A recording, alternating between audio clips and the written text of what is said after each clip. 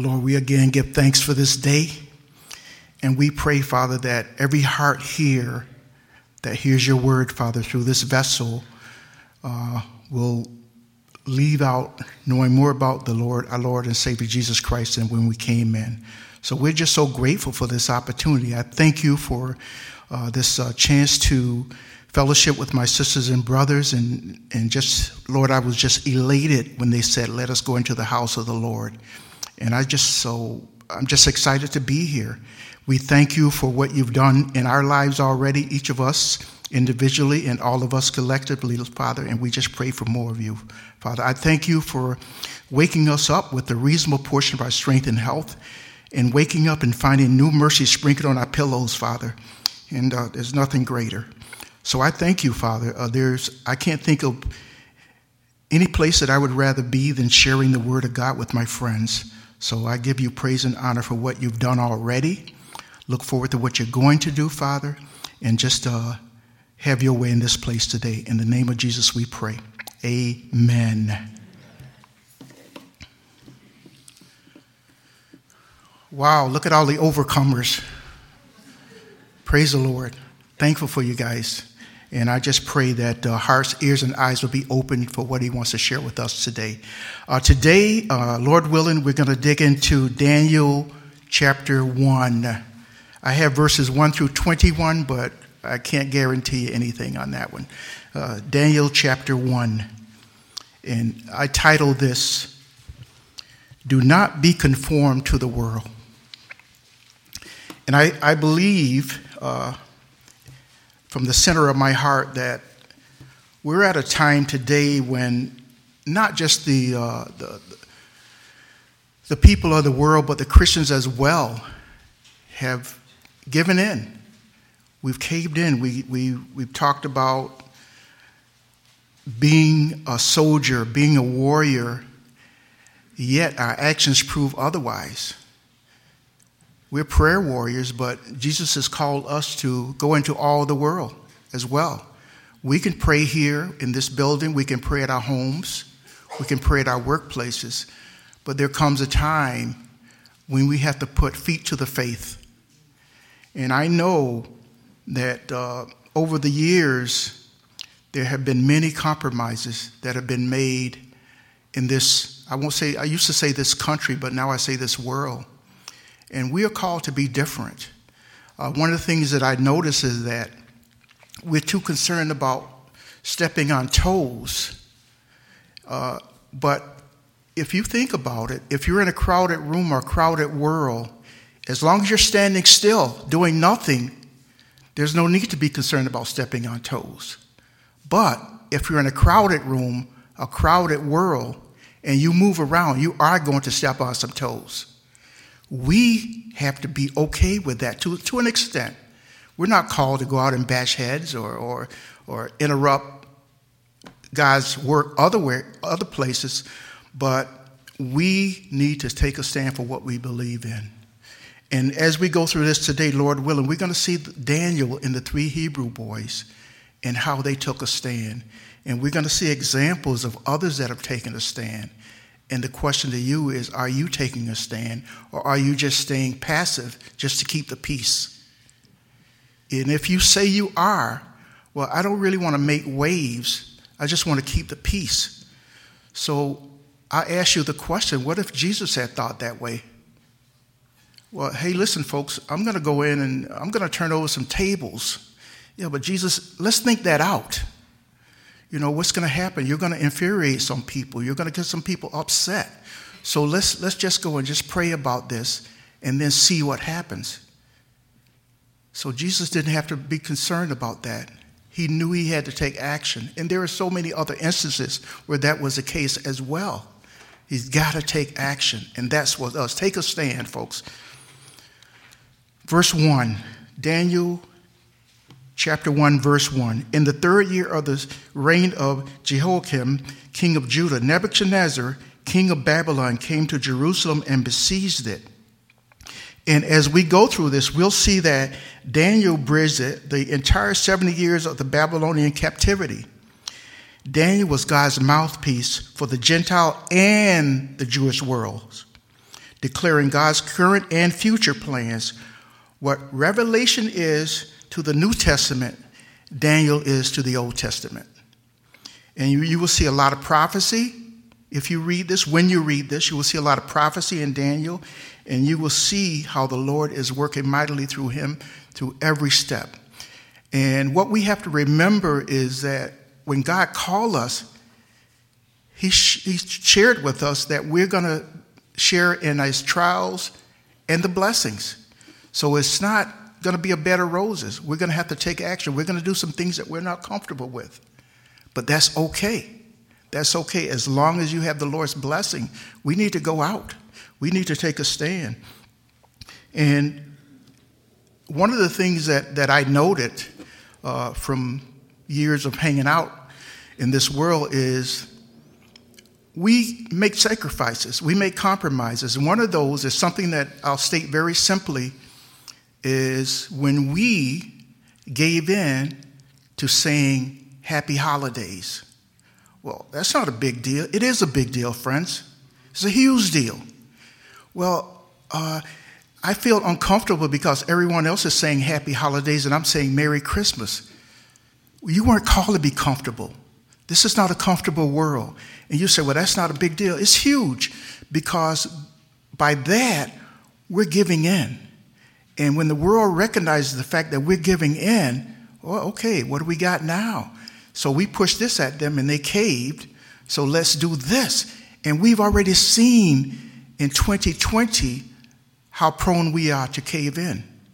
We've seen it. Not going to get into the political aspects of it, but we have given in, and we can ill afford to do that.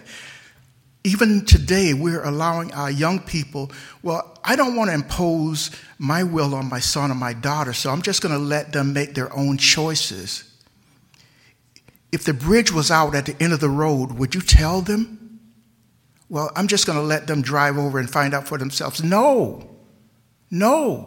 You want to let them know. We need to let them know that there is a better way. And as we get into this, we're going to talk about the brainwashing or the name changing and realize that there's nothing new under the sun. Verse 2, and the Lord gave Jehoiakim, king of Judah, into his hand with some of the articles of the house of God, which he carried into the land of Shinar, to the house of his God, and he brought the articles into the treasure house of his God. And Shinar was short for a term for Babylon. And Jehoiakim, his god was Bel or Marduk, and the Babylonian religion recognized many gods. And we're going to see that as we go along. We're going to see, and we had this conversation this morning about, as far as the name change, and we'll talk about that, but they worship many gods. And even though some of us consider ourselves to be Christians, we might want to go back and really read the Word of God and see what that means. It doesn't mean that you go to church every Sunday. It goes well beyond that. Are you living the will, the word, and the way of our Lord Jesus Christ? Are you living that? And it's okay. Many of us can talk. We can quote scriptures. We can pray with the best of them. We can pray up to 6 minutes without stopping. But that doesn't quite do it. We need a personal relationship with Jesus Christ. Plain and simple, friends. It's got to be. And in this context, he brought some of the articles into the house to conquer another nation's deities, and that's what these articles is about, will start to prove the superiority of the victor's God. So if I overcame your nation, my God is more powerful than yours. Right now, the world is pushing their gods at us as Christians, true Christians, pure Christians, Christians at heart. The world is pushing its agenda. Are you buying it? And the answer is yes, some of us are. We're buying it. We're buying this agenda. We're saying that, there's certain words we can't say anymore. Because I just want to explain one thing before we go any further. I've been making this statement, and I call it the tail wagging the dog. And I assumed that everyone knew what I meant by that. But someone came up to me last week and says, I have no idea what that means. It means that the smallest member of the animal, in this case the dog, is causing the dog to move. Ideally, the dog wags the tail. But we're in a world now where the tail is wagging the dog. And that organization that's pushing their agenda is not large. They're a small, they're the tail. We're the body. And we get the impression that because they're being what we consider effective, that they're large. They're not. It's just that these guys, they say they're Christians, but they stay in their place and they pray, and we're just going to do what we got to do. We're going to push our agenda until they cave in. They want us to believe that what they're doing is normal. This Bible, that's outdated. That was 2,000 years ago. That doesn't apply. This is a new world. No, it isn't. No, it isn't. Nothing new under the sun. These things that were being pushed at us now were being pushed by the Sadducees and the Pharisees years ago. And some people bought it and some didn't. And we're going to see as we go along that Daniel and the three Hebrew boys did not accept it. Verse 3, then the king instructed Ashpenaz, the master of his eunuchs, to bring some of the children of Israel and some of the king's descendants and some of the nobles. The first group of captives were taken to Babylon included Daniel and his three friends. Daniel and his three friends were made eunuchs in fulfillment of Isaiah 39:7, which says, Isaiah 39:7 says, and they shall take away some of your sons who will descend from you, whom you will beget, and they shall be eunuchs in the palace of the king of Babylon. So, again, these are the things that are happening to our young people today. They're being drawn into these cults, these sects, these clubs, these gangs, whatever you want to call it. And as we go along, we're going to talk about how this is happening in our world today and how we, as a group, as a people, as Christians, are standing aside watching it take place. The Lord has a plan, and I'm not going to get in the way of his plan being carried out. That's not truly biblical, friends. If that were the case, then why are we here? We could stay home and do nothing. We can stay home, and I don't really need encouragement.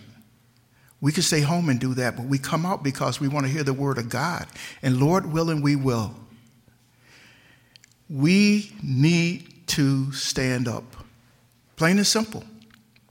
What does that mean? It means something different for you and you and you. And we don't know what that means for you. I know what it means for me to take a stand, and that's part of what I'm doing here today. Yeah, you have a tendency to want to be liked. So you better not talk about sin. You better not get up there and remind the people of the church what they're not doing. Otherwise, they're not going to like you. I won't say I don't care, but I would rather be on the side of Jesus than on the side of anybody in this room.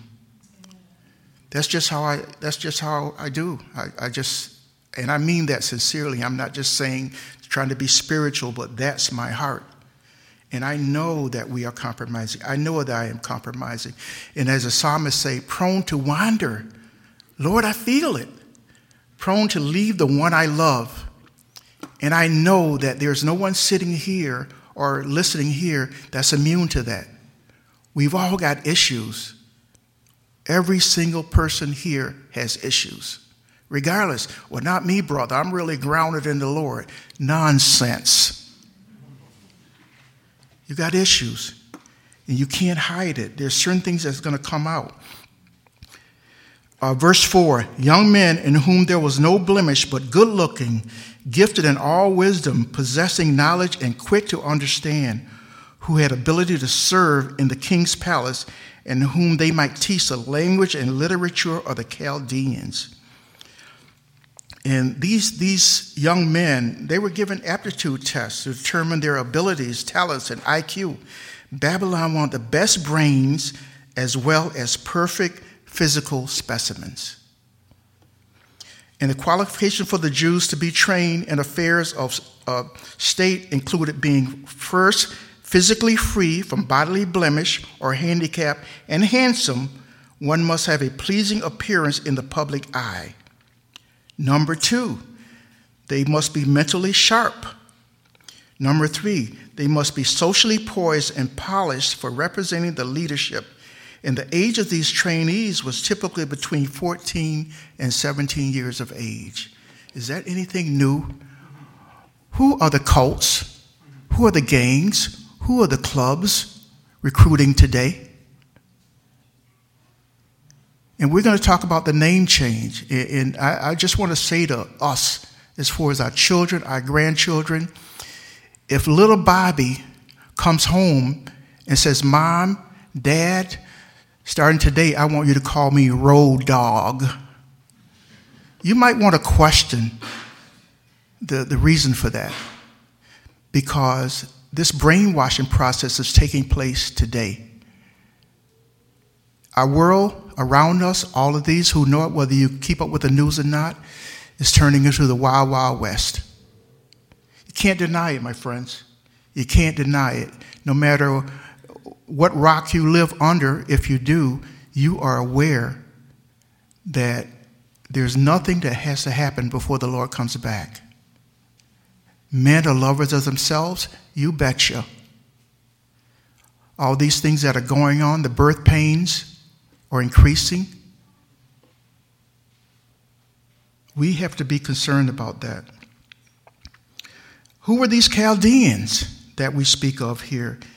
And these men might teach the language and literature of the Chaldeans. The Chaldeans were the group of advisors to King Nebuchadnezzar. They were known as a highly educated group, especially skilled in astrology and astronomy. Well, why is that important? Well, let's go a little further. Along with many other people groups in the Old Testament, the Chaldeans were God's instrument of judgment upon disobedient Israel. And the Babylonian army also defeated Israel in battle, as it says in Jeremiah 51:4. Also, 2 Kings 25, 5 through 10. The Chaldeans were one of the groups that raided Job. They killed his servants and stole his livestock. And you can read that in Job 1:17. And the end of the Chaldeans will also prophesied. Then, after 70 years are completed, I will punish the king of Babylon and that nation, the land of the Chaldeans, for their iniquity, declares the Lord, making the land an everlasting waste. They were brutal, but they were the epitome of what was a higher standard of knowledge. We have to be concerned about that, just by the grace of God. That's all of us. But the thing is, the Chaldeans expressed knowledge, but they didn't necessarily express wisdom. Well, what's the difference? Knowledge is head knowledge. Knowledge is taking that head knowledge, bringing it to the heart, making it wisdom. That's the difference. We know a lot of facts. There's people in this room now who can give us facts that we had no idea about. Sometimes I wish they wouldn't, but that's another story. The end of the Chaldean was prophesied in Jeremiah 25:12.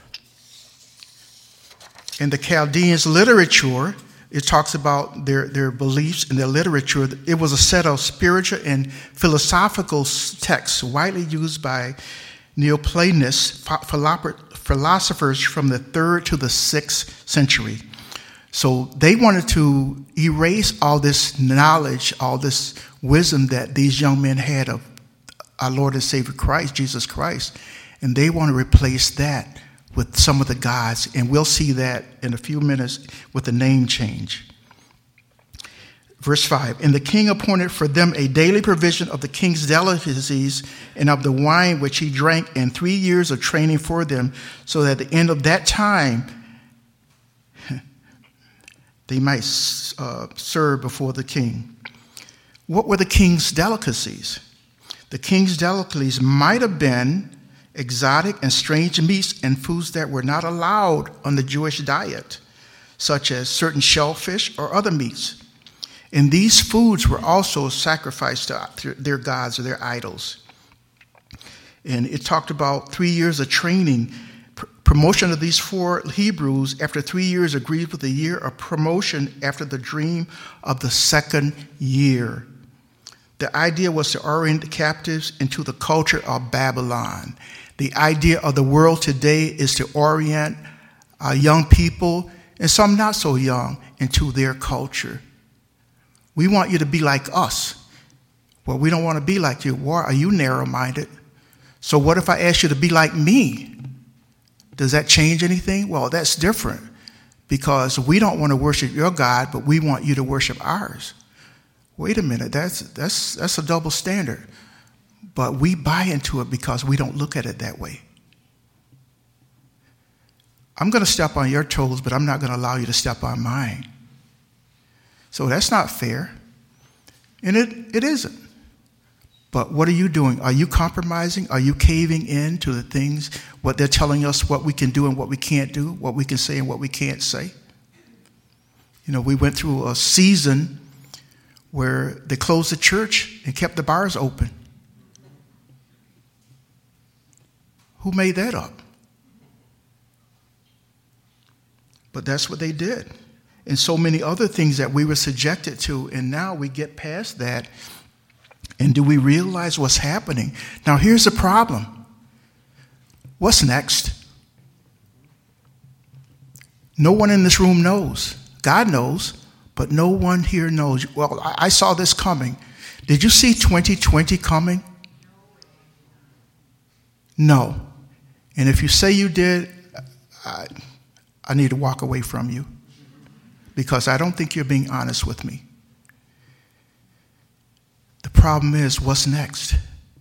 Did we see all this flag waving? Leave it at that. Did we see that coming? Well, no, because this is a country where if this one person is pushing their agenda, the 10 of us are going to stand against it and speak our piece, or let our will be known, or go to the powers that be and stand up for what we believe in. Just like in the fairy tales, my friends, once upon a time. It's not happening. It's not happening. We're not taking that stand. We are letting the tail wag the dog. We're allowing it. We're allowing one person in our neighborhood to tell us that we can't fly Old Glory. What? I'm confused. I thought we were in the USA for a minute there. And that's what's happening. And I'm not making this up, friends. We are allowing one person to tell a neighborhood that they can't fly the flag because they find it offensive. Yeah, we can go back to what we used to say in the 70s, like it or leave it. But that doesn't do any good. It's just that if I know that I can impose my will on you and you're going to lay down or do nothing, then I'm going to do it. And that's why we don't know what's coming. Pray, pray, pray, repeat. And the Lord has already told us in his word what's coming our way. He's told us. And we talk about wars and rumors of wars. Is it here? Is it here yet? Or is that predicted for years to come? It's happening. It's there. There's nothing that has to happen before Jesus comes back. Nothing. Name changing was and is, let me go back. Verse 6. Now from among those of the sons of Judah were Daniel, Hananiah, Mishael, and Azariah. Only 4 of these young men were identified, but there were others. These are the 4 who remained true to God. This is to conclude that the others defected to the enemy. Daniel was, in this case, Daniel was somewhere between 15 and 17 years old, prime for the picking. Still going on, my friends. Verse 7, to them the chief of the eunuchs gave names. He gave Daniel the name Belshazzar, to Hananiah, Shadrach, and Meshach, and to Azariah, Abednego. Name changing was and is a key factor in the brainwashing process. The Babylonians used it in their training and is still used today. The idea for the Babylonians was to link the inductees to local gods rather than support their current religious loyalty. Nothing new under the sun. Brainwashing, name changing. And I mentioned, if your son or daughter comes in with a name change, you probably should question it. Why is that? Because that's what's happening in our world today. And so many are being drawn in because we are not teaching them or encouraging them through the Word of God. We're allowing them to make their own decisions. Well, he or she is at a point now where they're old enough to make their own decisions. But if you see that they're making bad decisions, don't you love them enough to tell them that there's a better way? Don't you? You should. I won't say you must, but you should. You need to let them know that there's a better way than where they're going. The ways that they're going, they're trusting in someone who's showing them that a false love, if there's such a thing as that. There's probably not a true statement, but there's no such thing as false love. But the point is, we're giving them what they want to make them feel that they're needed, they're wanted by us. So we want to change your culture. We don't want you to be called this. We want you to be called that. We want to adapt you to who we are. We want you to be one of us, so you have to change your name in order to be one of us. You can't join our club until you have a name change. You can't be a part of this cult until you have a name change. You can't be in our committee unless you have a name change, and that's brainwashing. It's just the beginning. And we'll see by the name changes what is going on here. From Daniel, the name meant God is my judge, to Belshazzar, which is Bel, protect the king. And Bel was the name of a heathen idol that they worshiped in Babylon. So we're going from God to one of the local idols. For Hananiah, the name means the Lord is gracious.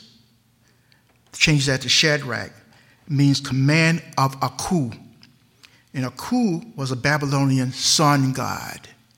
So we're going from God to God of the sun. We're going to a God that is vast,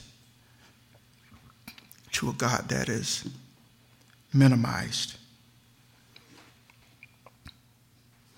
For Mishael, the names meant who is like the Lord, to Meshach, to who is that, what Aku is, and it's like who is like Venus. So we're going from the Lord, who is like the Lord, to who is like Venus. Worlds of difference there, folks. Just a matter of how you believe. From Azariah, that names mean the Lord is my helper, to Abednego, or servant of Nego. Nego or Nebo was a god of vegetation. So we're going from a God who's everything we need, the great I am, to a God of vegetation, to a God of the sun, to a God of a planet. We cannot allow ourselves or the ones that we love to be drawn into these things. We need to take a stand. And the intention of Nebuchadnezzar was to destroy the connection between these young men, their people, their land, and their religion. We need to take a stand. Daniel took a stand. Verse 8. But Daniel purposed in his heart that he would not defile himself with a portion of the king's delicacies, nor with the wine which he drank. Therefore he requested of the chief of the eunuchs that he might not defile himself. The pagan food and drink was devoted to idols. To partake was to understand as honoring their deities. When we don't take a stand for what's going on, when we don't show that we're opposed to what's going on, that means to those that we're accepting what's going on. I don't see them making any noise about what we're doing. They close the churches and we're silent. So they must be okay with it. We tell them that they can't talk about sin from the pulpit, and they're silent. So I guess that means they're okay with it. We tell them that they have to hire someone who chooses to practice a different lifestyle, and they're not making any noise, so that means they're okay with it. No. Got to take a stand. We got to take a stand.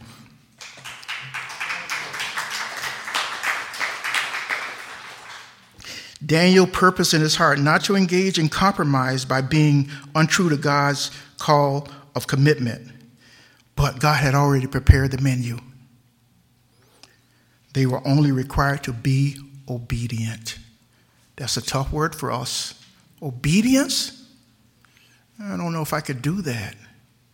Okay, here's your choices, friends. You make the choice. Obedience or sacrifice? Your call. Now, this version that I read says obedience is better than sacrifice. And so far, I don't have a need or desire to challenge that. Am I always obedient? You be the judge. Daniel's decision did not reflect the modern softness of compromise. The will of God was all-absorbing purpose of Daniel's life. Is the will of God the all-inspiring purpose of your life? What is your reason for being here? Why do you call yourself a Christian? We need to show it. For those that we're witnessing to, our younger people, and even some that are young at heart, they're going to see our lives before they hear our words. We can talk all we want. Are we setting the godly example in our lives, in our walk? Well, Jesus ate with the sinners. Yeah, he did. How about you? Well, he hasn't called me to do that. So everything that Jesus did, he set an example for us. Is that any different?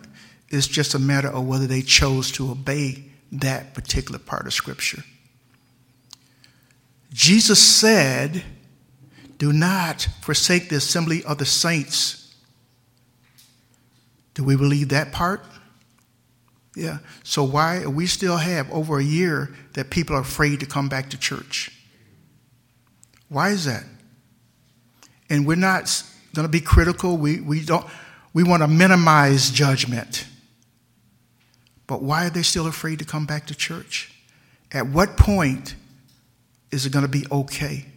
Are we waiting for someone to say, okay, that's it, you can go back? Who is that? If the Lord has put on your heart to go back, there's people that are missing your encouragement.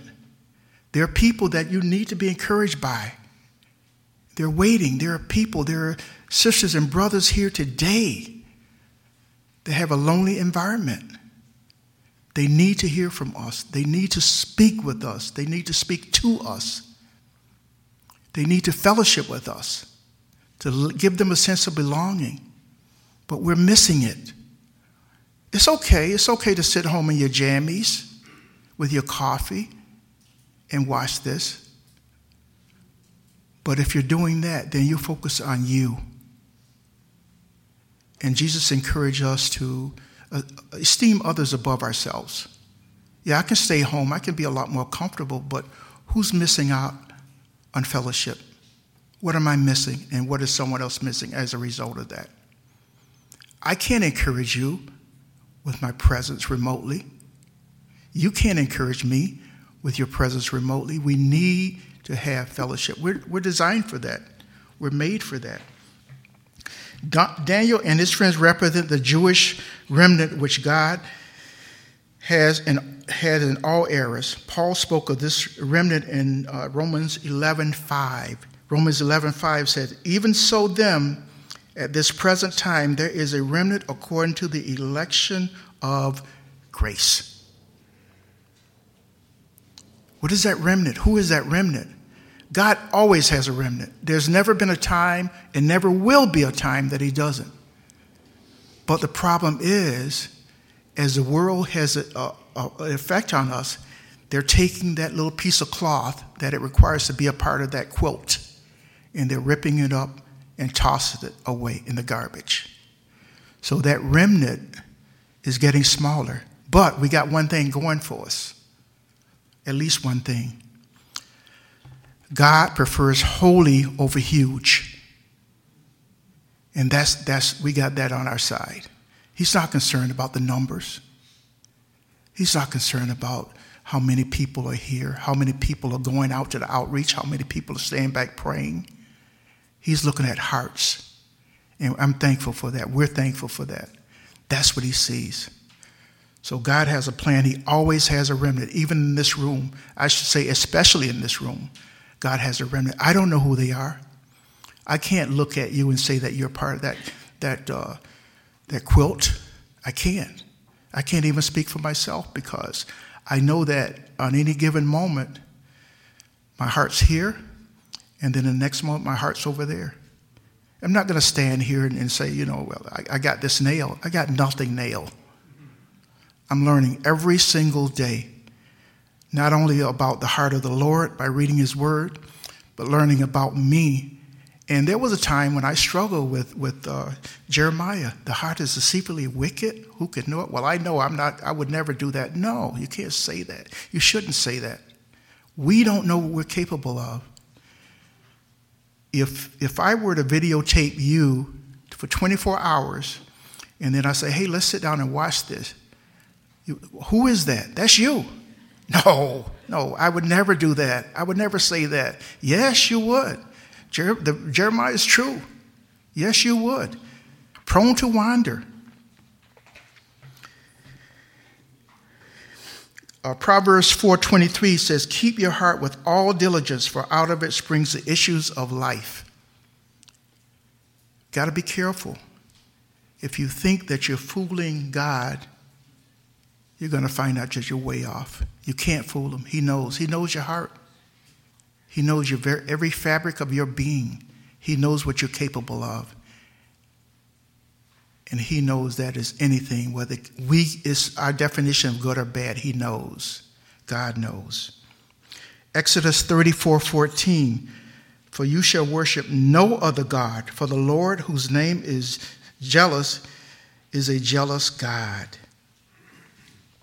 Lest you make a covenant with the inhabitants of the land, and they play the harlot with their gods and make sacrifices to their gods, and one of them invites you, and you eat of his sacrifice."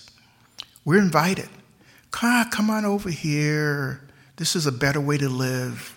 You have more friends if you live this way. You Christians, you don't have any fun. You never do anything. You just pray, go to church. You never do anything that's worthwhile. We can go out and we can just have all kinds of fun. And you guys are just so limited. That's no way to live. Some of us have bought it. Well, what's the worst thing that can happen? I'm just going to hang out with my friends. They want to go to the bar, but I think I can worship to them. I can fellowship. I can witness to them at the bar. It's not a big deal. I don't have to be like them. No, you don't. But you got to ask yourself, if I hang out with the world, am I going to be influenced more by them, or are they going to be influenced more by me? Ask yourself. You might not like your answer. And those who tried it can attest to it. They can stand and say, "Amen, brother, I know all about that. I thought I could go and hang out with my buddies at the local place. But I found out that I was influenced more by them than they were by me." They wouldn't give me an opportunity to talk about the Jesus that I serve. Nah, leave that Jesus talk for church. Right now, let's just have a good time.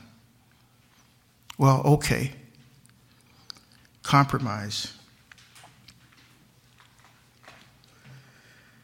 Oh, boy. Let's take a stand, friends. And the foods that God's law prohibited, it talks about in Leviticus 1, were items that pagans consumed to partake, were examples of direct compromise. We like this, so we don't care what the Word of God says. My flesh wants this. My flesh is ruling. And the last time we got the chance to talk, we brought up the word lust. And just to inform all of us that when we think of that, we think of sexual or sexual gratification. But lust goes way beyond that. Lust is a large umbrella, and it could encompass so many things. Lust. Lust. What does that mean? I'm lusting after a big house. I'm lusting after a big car, a fast car, a shiny car. I'm lusting after certain foods. I'm lusting because a neighbor's lawn is greener than mine. It's wide, it's vast. Lust.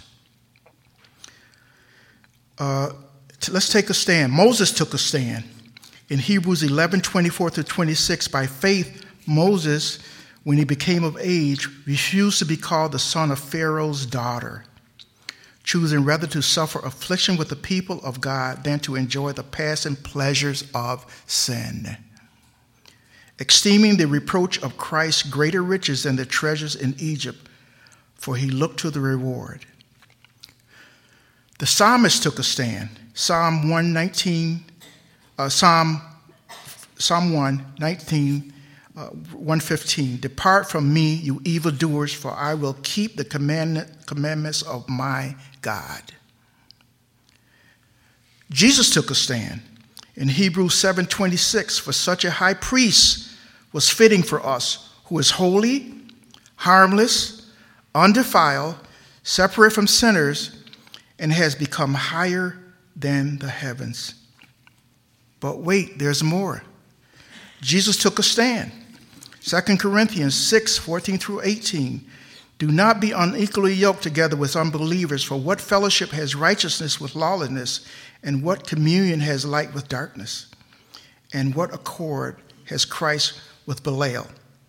Or what part has a believer with an unbeliever? And what agreement has the temple of God with idols? For you are the temple of the living God, as God has said, I will dwell in them and walk among them. I will be their God, and they shall be my people. Therefore, come out from among them and be separate, says the Lord. Do not touch what is unclean. Well, brother, I'm not sure what's clean and unclean. Read the Word of God. He'll make it very clear. Very clear. And there's no gray areas in the Bible. It is or it ain't. I know you English majors don't like me saying that, but get over it. I will be a father to you, and you shall be my sons and daughters, said the Lord Almighty. Again, Jesus took a stand. 2 Timothy 2:20. But in a great house there are not only vessels of gold and silver, but also of wood and clay, some for honor and some for dishonor. Are we willing to take a stand today? You pray, you ask the Lord what that means in your life. Does that mean going to the school board meetings because what they're imposing now is having an adverse effect on our sons and daughters, our grandchildren? If that's what the Lord calls you to, obedience is better than sacrifice. Are you willing to go to the polling places and understand what these powers that be is imposing on us today? They're making laws, or sometimes it's really not a law. They convince us that it is without saying that it isn't. Are you willing to take a stand on that? These are the things that affect us all. These candidates that are a lot different than how they used to be. We go there and we're not really sure what we're looking at anymore. What is this person going to say? What are they standing for now? Are you willing to take that stand? Are you willing to be proactive rather than reactive? You got to ask yourself that. What is going on in our schools? What is going on in our churches now? Now we know that we can draw the young people in with certain music. We call it Christian because we can throw a couple words in there. We can classify that as Christian music. It's not that. It's not the words. It's not the words. It's what is being instilled in the heart as a result of that worship. It's what's being instilled in the heart as a result of those words that are being said. It's not easy. A lot of us are comfortable. We read about the Laodicean church and we laugh. Wow, how could they be so naive? How could they be so out of touch? I challenge you, folks, go back, look at the Laodicean church, make a checklist, and then put down, in this case, I'll just say Calvary Rochester, do a checklist and see how often it lines up. You'd be surprised, unfortunately. I had no idea that we were comfortable. I had no idea that we were just accepting what the world threw at us. I had no idea that we thought that we had it all the things that we needed or desired, so we didn't have to rely on Jesus Christ. I thought we had it. We don't. We don't. Here's the problem. The problem with deception, you don't know you're being deceived. And the realization of deception is a 2020 thing here. We look back and say, oh my gosh, I had no idea. That's why it's so dangerous. We're being deceived now because we're coming out and we're going through the motions. Some of us are playing church, even as we sit here today. This is not enough. You must be born again. You must have a relationship, a personal relationship with our Lord and Savior Jesus Christ. You must. There's no alternative, friends. Think about the ones that woke up this morning and went into the room and saw someone that they love who's just an empty shell now. What happened to them? They went to their final destination. Where is that? Well, I'm not really sure. Know that you know that you know that you have a relationship with Jesus Christ. If there's anyone here among us today sitting in this room or looking through those lenses, if you don't know Jesus Christ, today is the day of salvation. Wait, but I got time. I'm still young. I got time. My grandmother, she partied a bit when she was younger, but she gave her life, so I think that's in the cards for me. No, it isn't. No, it isn't. Someone woke up this morning and found their 60-year-old son hanging from the rafters. Don't want to sound morbid, but I got to be honest with you guys. In his calendar, there were events weeks out, months out, years out, and he had plans. He didn't wake up that day, that moment, and say, you know what? I think I'm going to take my life. We need to wake up. We need to. Things are happening around us, and we're going to regret it until the Lord comes back, which is soon. We're going to regret it. Why didn't I do something before this happened? Don't you know that after Roe versus Wade was passed, there were a lot of people who had regrets? Don't you know when they decided to take prayer out of school, there were a lot of people who had regrets? We should have done something. So I'm saying now, here and now, that we need to stand today.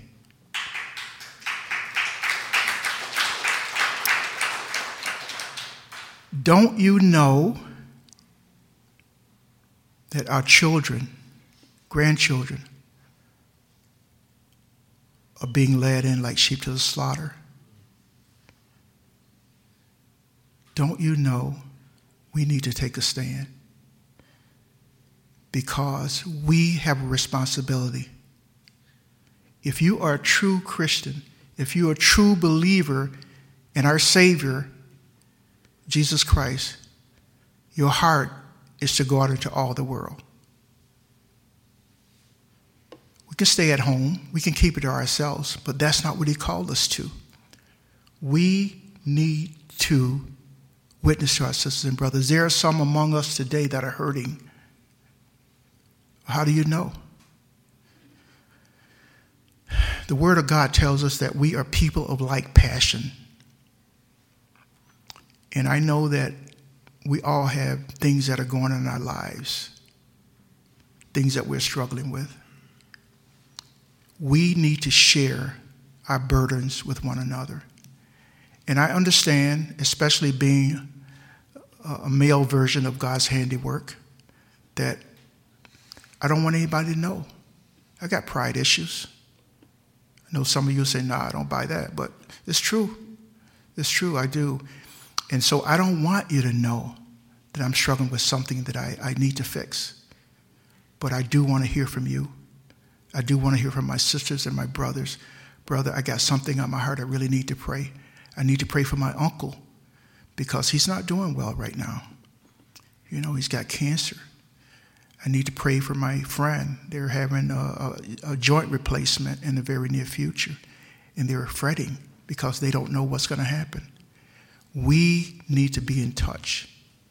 This is where fellowship comes into play. And thank God that we do have the kitchen ministry and the cafe ministry back in action now, and that's an opportunity to go in and pray in fellowship with our sisters and brothers.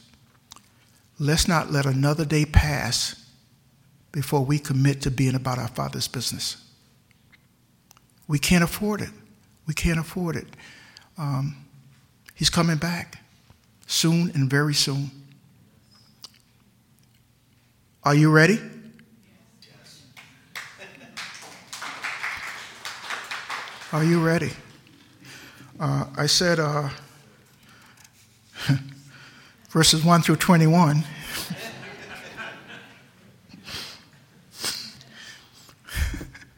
All things work to the good. Father, we just thank you for this opportunity to pray with my sisters and brothers, Father. And I just pray that if there was even one word that was spoken that discouraged my brother or my sister, Father, I pray that you would just erase it from their minds even now, Father. And I know that in your word, Father, you give us the word hope. And that word hope applies 126 times throughout the Bible. And in contrast, the word hopeless applies 8 times in all the Bibles combined. And I know, Father, that you're a God of hope. You are what we need. You are that great I am. And you've proven that over the years, Father, and you will continue to prove it. Your word tells us that you are the same today, yesterday, today, and tomorrow. And we can rest in that, folks.